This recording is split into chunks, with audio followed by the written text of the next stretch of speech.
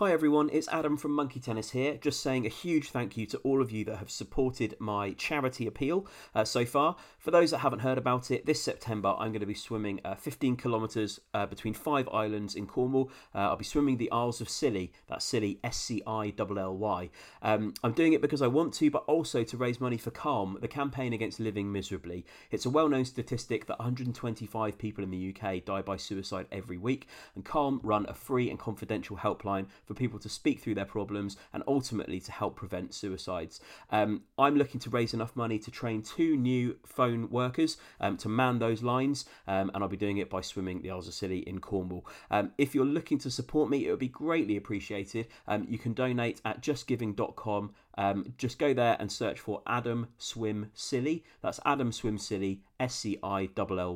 All donations greatly appreciated. Thank you for helping me to support Calm. And now, on with Monkey Tennis. I'm Sandra, and I'm just the professional your small business was looking for. But you didn't hire me because you didn't use LinkedIn Jobs. LinkedIn has professionals you can't find anywhere else, including those who aren't actively looking for a new job, but might be open to the perfect role, like me. In a given month, over 70% of LinkedIn users don't visit other leading job sites. So if you're not looking on LinkedIn, you'll miss out on great candidates like Sandra. Start hiring professionals like a professional. Post your free job on linkedin.com/achieve today. Imagine the softest sheets you've ever felt. Now imagine them getting even softer over time. That's what you'll feel with Boll & Branch's organic cotton sheets. In a recent customer survey, 96% replied that Boll & Branch sheets get softer with every wash. Start getting your best night's sleep in these sheets that get softer and softer for years to come. Try their sheets with a 30-night guarantee. Plus, get 15% off your first order at bollandbranch.com. Code BUTTERY. Exclusions apply. See site for details. Norfolk Digital. Monkey Tennis? Well, this is great banter. Hot ham. Monkey Tennis? Radical, awesome, mega. Are you on an E? Monkey Tennis? Yeah. I'm spinning plates here, mate, I'll be honest. Monkey Tennis? There have been times when I've been more rubbery than turgid. Monkey Tennis? Tits bits. Tit bits. Yes, and yes. It's just an idiom. You're an idiot. Ooh, that's mustard. Monkey Tennis? Sustaining and maintaining our core listenership in an increasingly fragmented marketplace. Super Talk! Brought to you by Ginster's Pasties. Willkommen, bienvenue, hello, and welcome to Monkey Tennis, the Alan Partridge fan podcast. I'm Adam Brooks, and I'm joined by Tom Dark. Look at what this idiot did in America. Nick Older. Partridge, you wanker! And Tom Stab. You hairy Mary.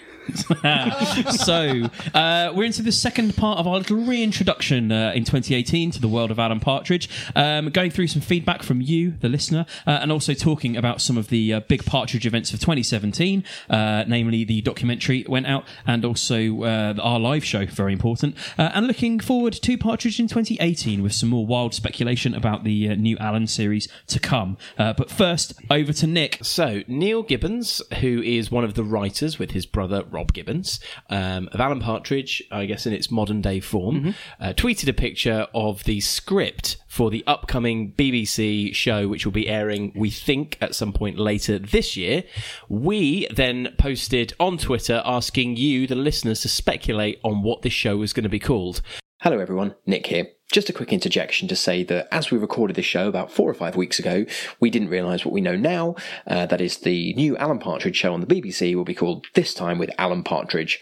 So just a quick note to cover the fact that we are about to discuss, debate and speculate on what that show might be called. Hopefully that explains it, and on with the show.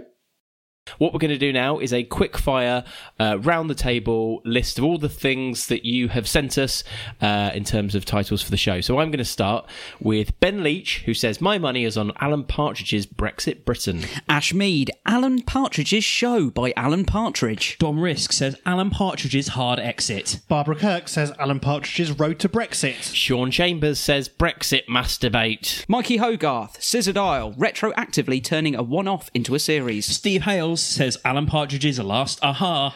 Matthew Taylor says Alan Partridge's big plate. Nick Wells says Alan Partridge's top drawer. Julian Tallock, Alan Partridge's second series. Jonathan Marlowe, Alan Partridge's Ladyboy Adventure. Stan Semple says Alan Partridge's A to Z of Britain. Quentin Soldan says Alan Partridge's hard Brexit. Tom Faulkner, Alan Partridge's mid-moaning platters. Alan Partridge and Jet from Gladiators tour the UK seeking out the mediocre in all things culinary. John Denman says, who cares? That woeful film ruined an already long-in-the-tooth comedy character. He was bloody funny back in the day. Shame it was so long ago. Do something new, Steve. And Ben May says, I for one hope they're bringing back Bullseye with Alan in Jimbo and shoes. Michael could take over for the always enigmatic Tony Green. They are some... I would say if we're picking favourites, I like the idea of mid-moaning platters with Jet from Gladiator on a culinary tour with Alan. I think that's brilliant. What I like is that he's fleshed out the detail. That's really good. The pun alone is strong, but the concept is watertight.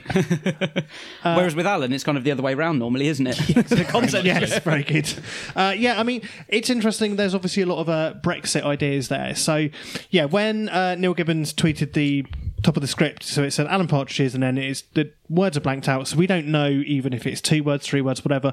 I personally quite favour Alan Partridge's Show by Alan Partridge, or really it should be Alan's Show. Yeah, I think we also have to give minus points to Sean Chambers, who's just suggested Brexit mass debate and hasn't included Alan Partridge's, which is the bit you could read on the script. So I don't know how you've missed that. Shall we wildly speculate a little bit about this show? The impression that I get, because there's been talk about it being part of Brexit, not part of Brexit, we've gone on about that quite a bit already.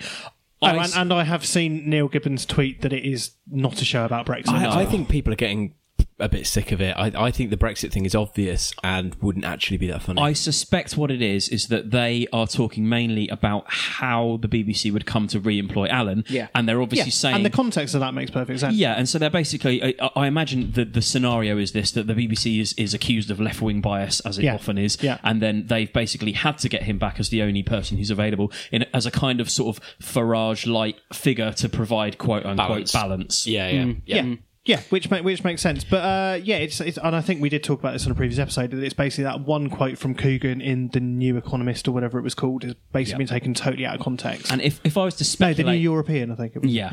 If I was to speculate as to what the title's going to be, I don't know the exact wording, but I think it'll be Alan Partridge's, and then it will be another bastardisation like Scissordial was to Septodial. Yeah. It will be something that is kind of, maybe a bit lofty, but is basically getting a well-known phrase wrong. I mean, it really depends what kind of format the show follows. That would obviously, like, if we knew more about that would probably give some indications about the title. Because, for example, when Coogan was on the One Show saying, it's going to be a show not dissimilar to this, which interestingly is what Simon Greenall said when he was at our live show.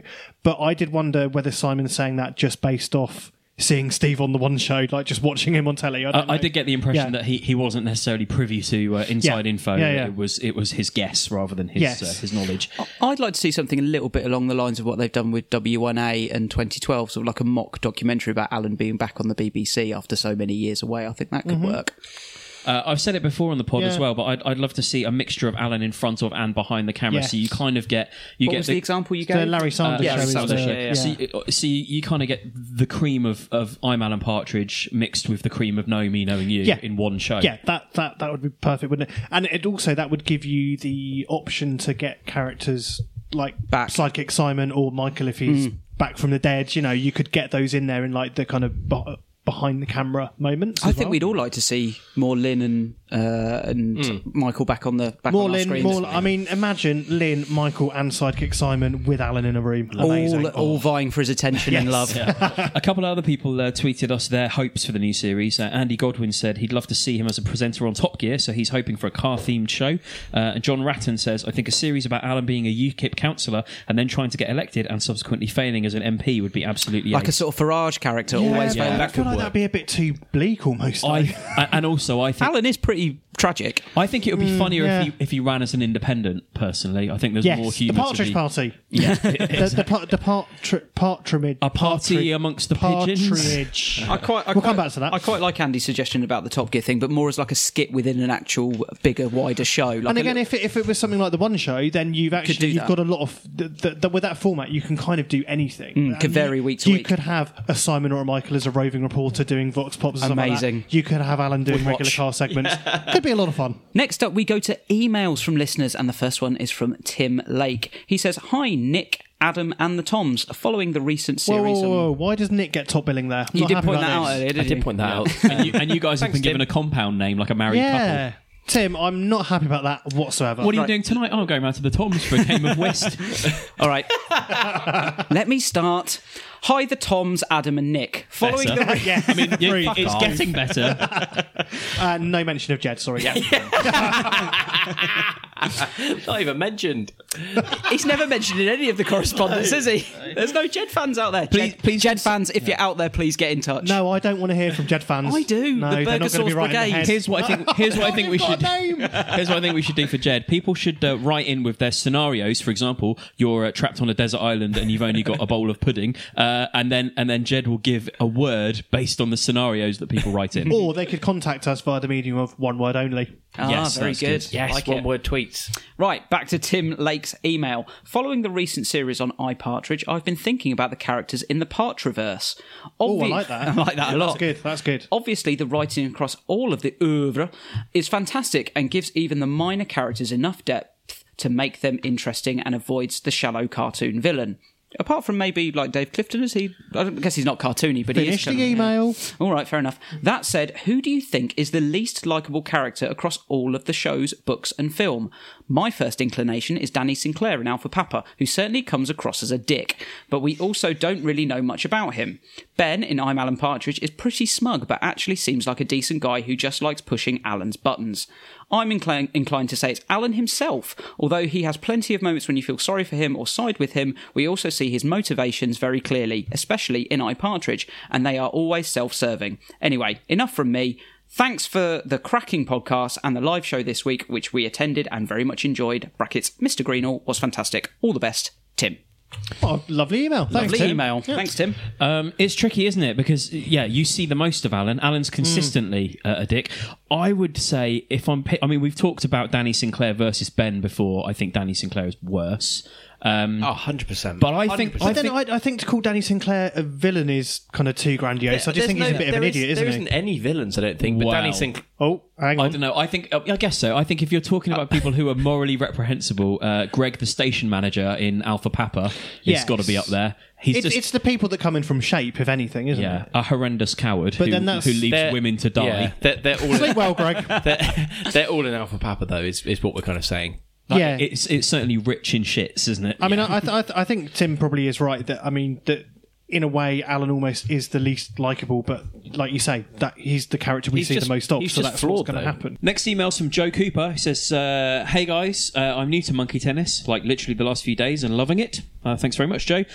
He says, I used to be in a semi-popular band called Cooper, who I actually do vaguely remember. Sorry, Joe, I've not heard of Nope. him. I mean, he does say semi-popular. So, we used to do Wonderful. We used to do warm-up and secret gigs as Cockpiss Partridge, which I mean, you say semi-popular, but I suppose if you have to have a secret name for your warm-up gigs, you must have been a relatively big deal. Good point.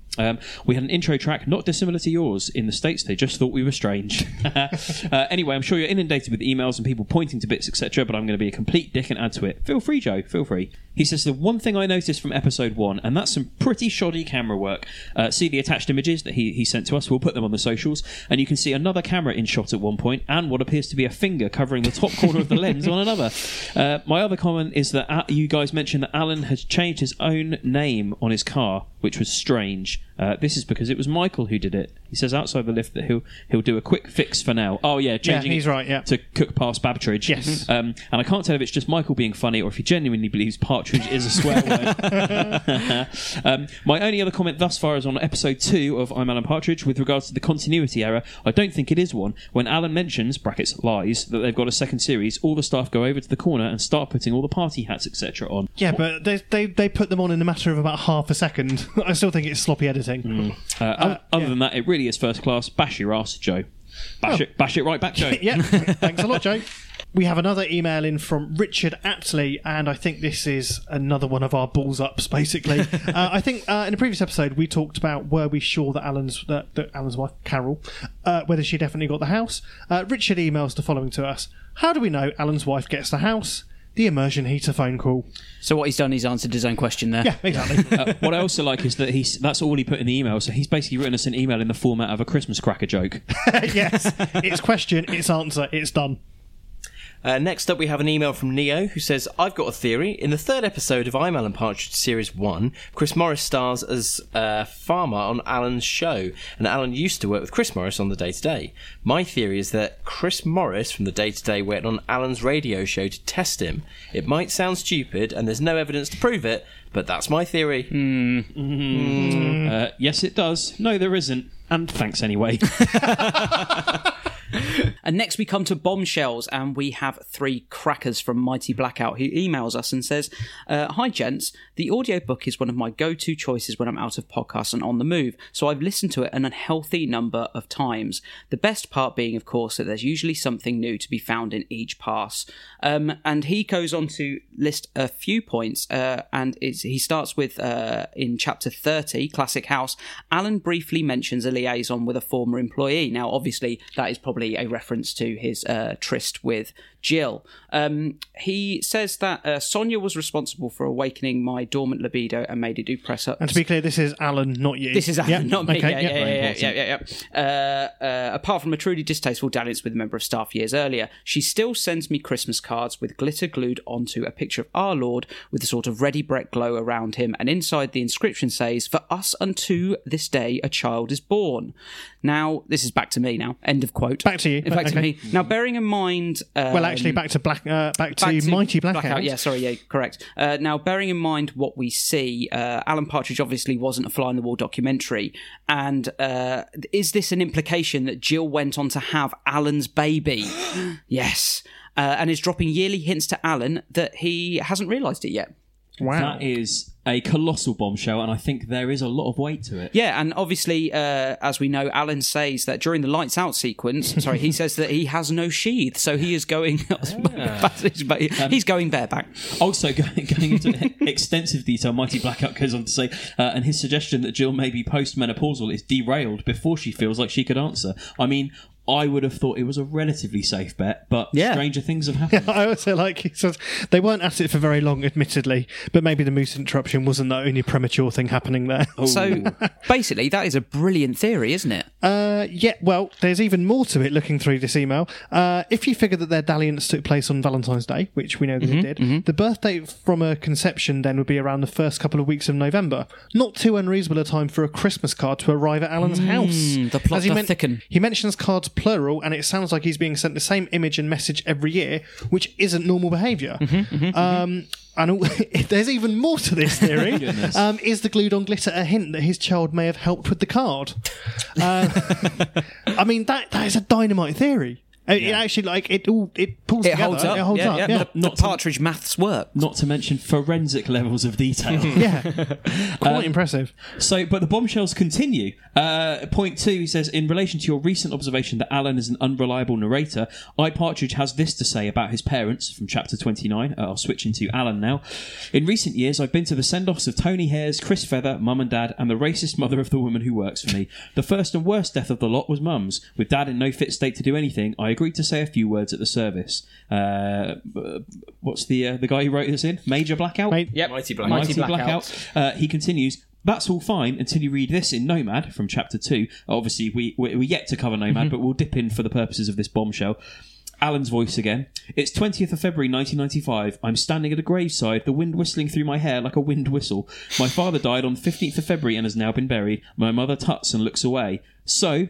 back to Mighty Blackout. In one book, his mum died first. Then in another recollection, it was his dad. With the Gibbons Encyclopedia and timeline, it's inconceivable that this is a slip-up, surely. Is this a subtle time-delayed joke to remind the audience that Alan's memory and or point of view shouldn't be trusted? I genuinely think it's a slip-up. This could be a writer's I think error. So as well. I think it's too meta, isn't it? Or just too...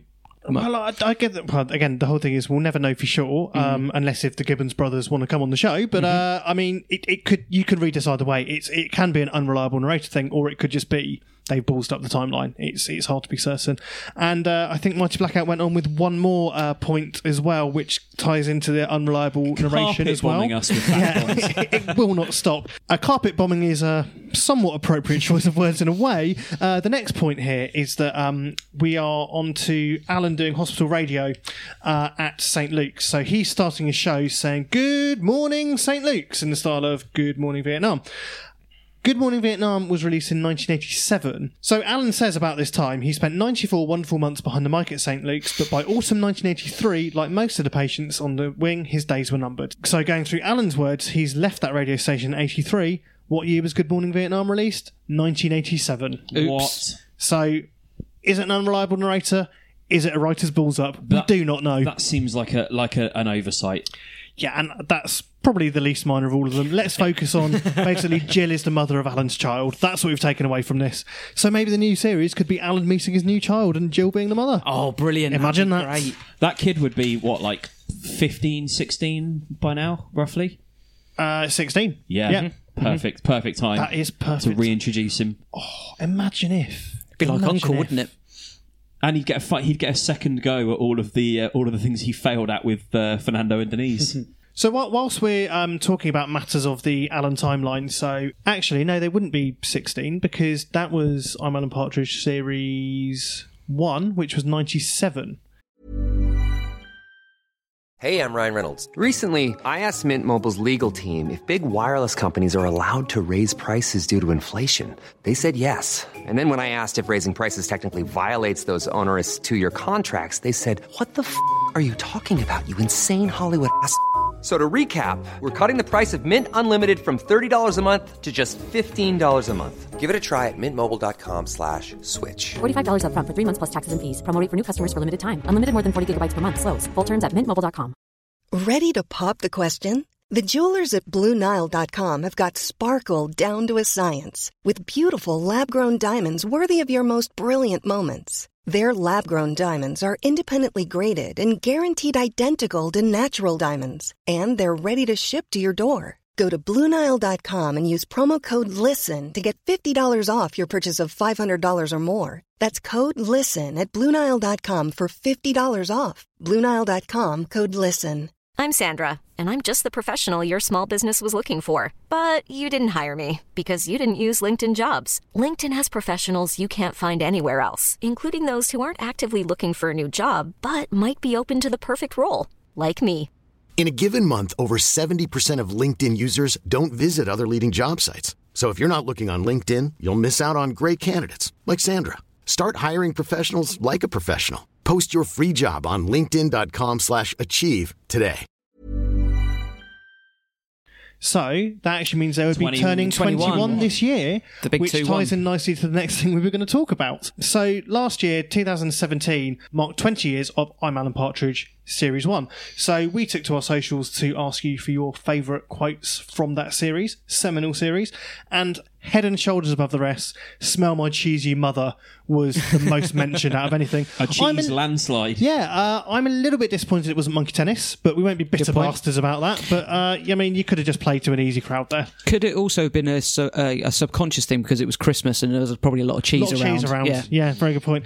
But yeah, at Christmas time, at the end of 2017, that actually marked 25 years of Alan the character and the BBC Two documentary. What was it called? Whom, What, Why, Where, When? Something like that? Something like that. Yeah. Something along those lines. We obviously all watched it. We were live tweeting along. So I'm going to pass to Nick, who's got the highlights of some activity around the documentary. Okay, so I'm going to talk you through some of the highlights of the documentary feedback which came into us via Twitter. So first up was a poll. Not another one of Nick's polls, was it? Luckily, I don't think Nick set this one up, so it's fine. I wasn't allowed in the socials. So for the best. Top day-to-day goal reaction. The winner was, with 47%, shit. Yeah. Or Can't really argue with that. More accurately, shit. Did you see that? Like a traction engine. The next Twitter poll was Steve says Lynn loves Alan. Felicity disagrees. 66% say it's fondness at best. I think that's fair. Yeah. I think that's right. I mean, we should probably chat about the documentary in a minute, but I thought that was really interesting that you had that brilliant juxtaposition where Steve thinks one thing about the characters and Felicity thinks the exact opposite. Mm-hmm. And then we asked the question, what's the worst thing you have ever done at a funeral? So Lottie Lamshank, She's back. Hello again. Our Monopoly creator. She said she fell asleep at a wake. Ironic. In my defence, I was on a lot of medication. Everyone was very kind about it. Yeah. It's a nice story, isn't it? That's a lovely story. Nick's lovely story. Next up is Fashion Worked. I assume not their real name, but they write, I laughed at someone who turned up in a St John's ambulance uniform and tried to act like it was a military funeral. Even got a salute. Good work, Fashion. Sounds a bit like something Michael would do as well, wouldn't he? Turn up in his TA uniform. And finally... Hang on. Has Michael been in the TA? I don't think there's no evidence for that. And finally, from Barbara Kirk, I laughed when My Way was played at my uncle's funeral, but then everyone else did. Funny story. Would you watch an Alan Partridge penned opera? And what do you think he would call it? Was another question that we put to you. And I'm going to say... these are the two best responses we got. Yeah. I don't know if this is a name. It's I'll just go with the Twitter handle. Yeah. Riesel. That's the one. The chocolate chew. Reason. All that chocolate. Sorry, Nick's just gone briefly mindless there. He wants to get a train, but yet he's going off on tangents. Exactly. Writes opera classic. Oh dear. Like Classic House. It's like Classic House, but classic opera. And then Kenny Ramsey says, Madam Butter My Arse. I really like that. Brilliant. That is absolutely brilliant. I was very pleased when I saw that response rolling on the Twitters. Lovely stuff. Do you want to spend a couple of moments just chatting about the documentary, what we thought about it? I would love to. Yep. Let's go. I thought it was. They got all the big names back, which was really nice. Even Sally Phillips and everyone, if only to prove that she was actually acting and not just laughing. Yeah, it's you know what? It's funny. I hadn't really noticed that there's pretty much a moment in nearly every single episode where she turns away and laughs. Yeah. Like, in my mind, it happened once or twice. Like but a there are silent so many catchphrase. instances. Yeah. There were a couple of revelations in there that I didn't already know. I would say it was fairly light on massive brand new information, wasn't it? It was more a celebration of things you already know. It was DVD extras with clips packaged together in an hour-long BBC-friendly soundbite that stretched over an hour. I mean, I really enjoyed the stuff like the behind-the-scenes candid footage of them rehearsing back in the day. Yeah, the rehearsal stuff was great because that hadn't been seen before. Yeah, I would, as obviously Partridge aficionados and experts. We are, yes, hello. We've covered a lot of stuff that was featured in the documentary, so I would like to have seen more of that personally. Yeah, and I think it's a bit of a shame, I think, how it was initially kind of announced, that I think the expectation was there was going to be more behind-the-scenes footage. And I guess, these things, they do go through a lot of edits before the final show, so, I can imagine the sort of thing. They probably had like a 2-hour program. They had to chop down to like 58 minutes or something. But I think what's been interesting, I think, through our socials, I think we've had a lot of messages from people. They've kind of re-engaged with Alan as a character because they've had that kind of solid hour to kind of reacquaint themselves with all these kind of classic moments. And I think also it worked. Obviously, it works quite well as almost like a beginner's guide to Alan because they have covered every step. And obviously, we've covered it much more in depth over 40 episodes. So why not go back to the start if you're joining us now? You say that though. One thing notable by its absence, because perhaps it didn't fit the narrative of the show, is there's absolutely no mention of Knowing Me, Knowing Yule. What they do is they get up to the end of Knowing Me, Knowing You, where he obviously shoots Forbes McAllister, and then for the purposes of the documentary, they then say, we had to work out how we were going to get him back. After that, I think ignoring the fact that they did a whole special that they didn't make any reference to. Well, you had the clip of him punching hares, which was in it.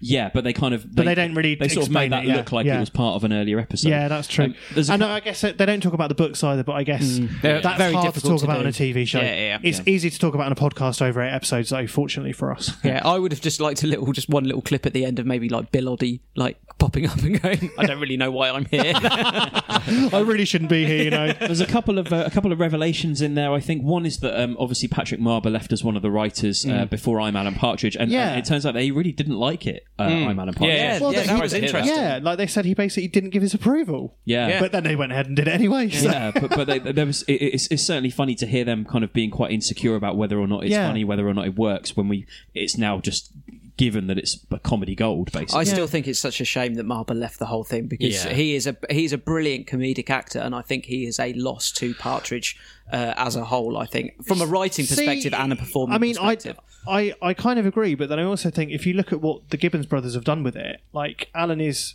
evolved, not revolved. He's evolved, not revolved. I definitely think you need a fresh pair of eyes in 2017 or 2010 or whenever they started. But Marber left relatively early in the context of Alan, so I would have loved to have seen him carry on. I would love to have seen him in I'm Alan Partridge. I mean, you might have got a bit more consistency. I mean, we've kind of talked about this over previous episodes, but I still think, for me, like, I'm Alan Partridge Series 1 is probably the classic kind of definitive sitcom series.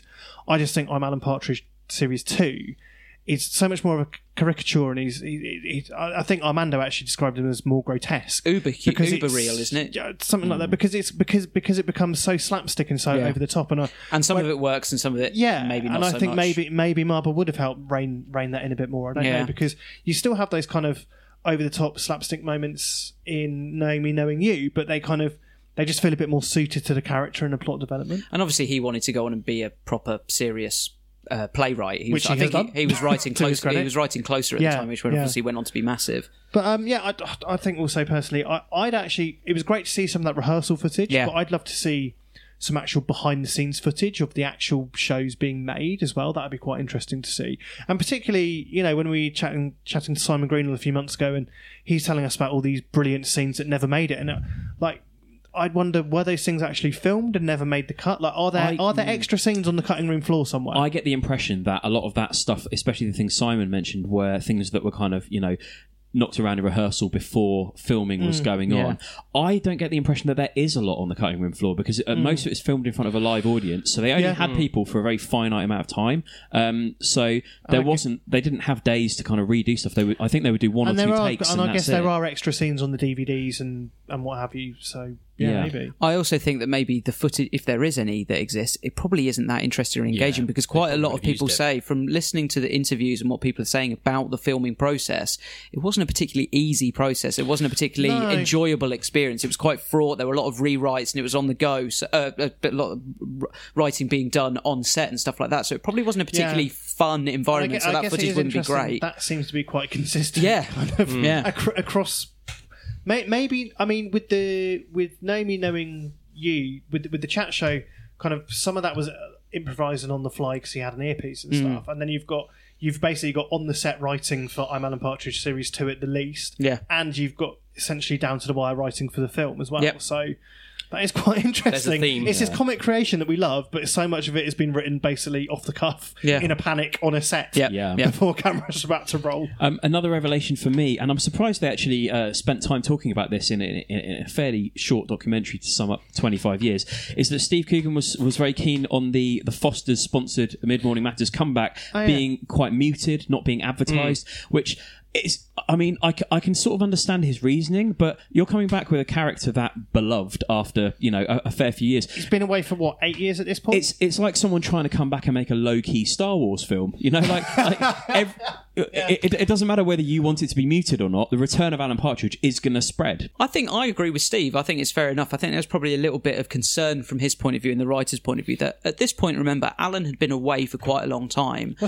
Is it about 8 years? 8 or 9 years apart. Did he do some specials, like comic relief specials? A few comic relief but not a proper series. Hadn't been on television or out there in the public eye in any way, shape or form. So there's probably a little bit of nervousness about how this was going to go down and whether it would be received as well. Because, people move on, people's tastes change, etc. So, it might not have gone down as well as they'd hoped. That was a possibility. But, his thing was about I didn't want it to be on billboards and stuff, but it's like, mate, you've just done a massive deal with Foster's to launch one of the most famous comedy characters. But you can still put it out on YouTube and sort of gently seed it out without putting loads of money behind it, because I think they might have been concerned that it might not have gone down well. Yeah, I'm kind of in two minds about it, because I think there probably is a large proportion of the audience post I'm Alan Partridge that literally wouldn't know about it unless you put it on a billboard. They're not going to go hunting it out. The other thing I suppose there is how much promo should be put behind what's basically a 15-minute web series. It's not... That's being sponsored by a booze company. Well, yeah. And I think there is maybe just another way you can look at it, which is almost like you can kind of call bullshit on it, and it's got is that Coogan just... It's a bit of a defence mechanism. I never wanted it to be massive because, the thing is, what's interesting is those episodes, they're not online anymore. Yeah. Particularly not in any official... Because Sky own them now, right? Yeah. So, in terms of, you can't go on and say, what were the views when that was on the Foster's channel? But he doesn't need to do that. He didn't need to say that at all. He didn't need to say that in the documentary because, they've been relatively well received and done pretty well. But I think, when you move it on from Foster's onto Sky, obviously the viewing figures haven't got on Sky Atlantic compared to BBC Two. And we have some information on viewing figures coming up. We'll get into that over the coming weeks. But I mean, obviously they're not going to be comparable.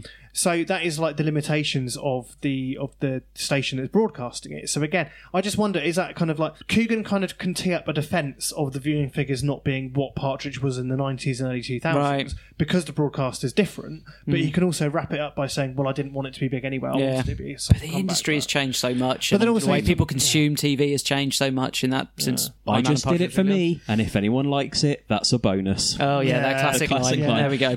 Anyway, that was kind of, I think that's the summary of all of our thoughts on the documentary, but it was really enjoyable trip down memory lane. Hold on a sec. Jed, did you watch it? No. Jed. We're nearly at the end of this feedback roundup 2017 look back, 2018 look forward episode. But just one more thing. Shannon Hay got in touch on Facebook to say good morning. It's not morning right now. Not morning when they sent it, I guess. Inaccurate. Yeah. I've done a little Alan Partridge mashup. I would be most grateful if you shared it on your page. Well, we'll go one better and perhaps play a little bit of it to see us out of this episode. Thank you for sending it in, Shannon. Yeah. So that's pretty much it for this episode. Join us next week when we're going to be diving back into Mid-Morning Matters with episode 2 of series 1. Yep. You can get in touch with us, thepartridgepod@gmail.com, facebook.com/thepartridgepod, twitter.com/thepartridgepod, and Instagram is @monkeytennispod.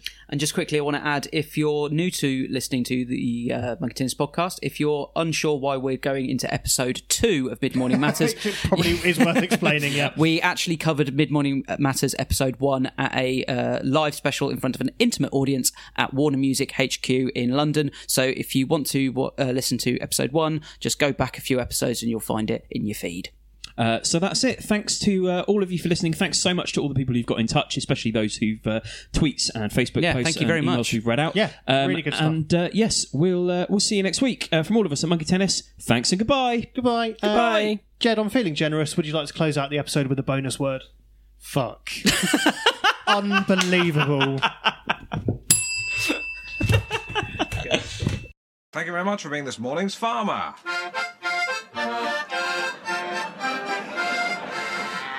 Caroline, line 4, hello. Hello, Alan. Hello. So, yeah, have you got a brain or is your head just full of shit? Okay, Mike from Polgrave, are you there, sir? Oh, you ignorant... Whoosh! Shoestring, Taggart, Spender, Bergerac, Morse, scum, subhuman scum. Tosser? Bastard. What? Cockpiss, Long Stanton Spice Museum. What? One aggressive body scrub. Aqua. Rolled on the thighs of a virgin. Ooh.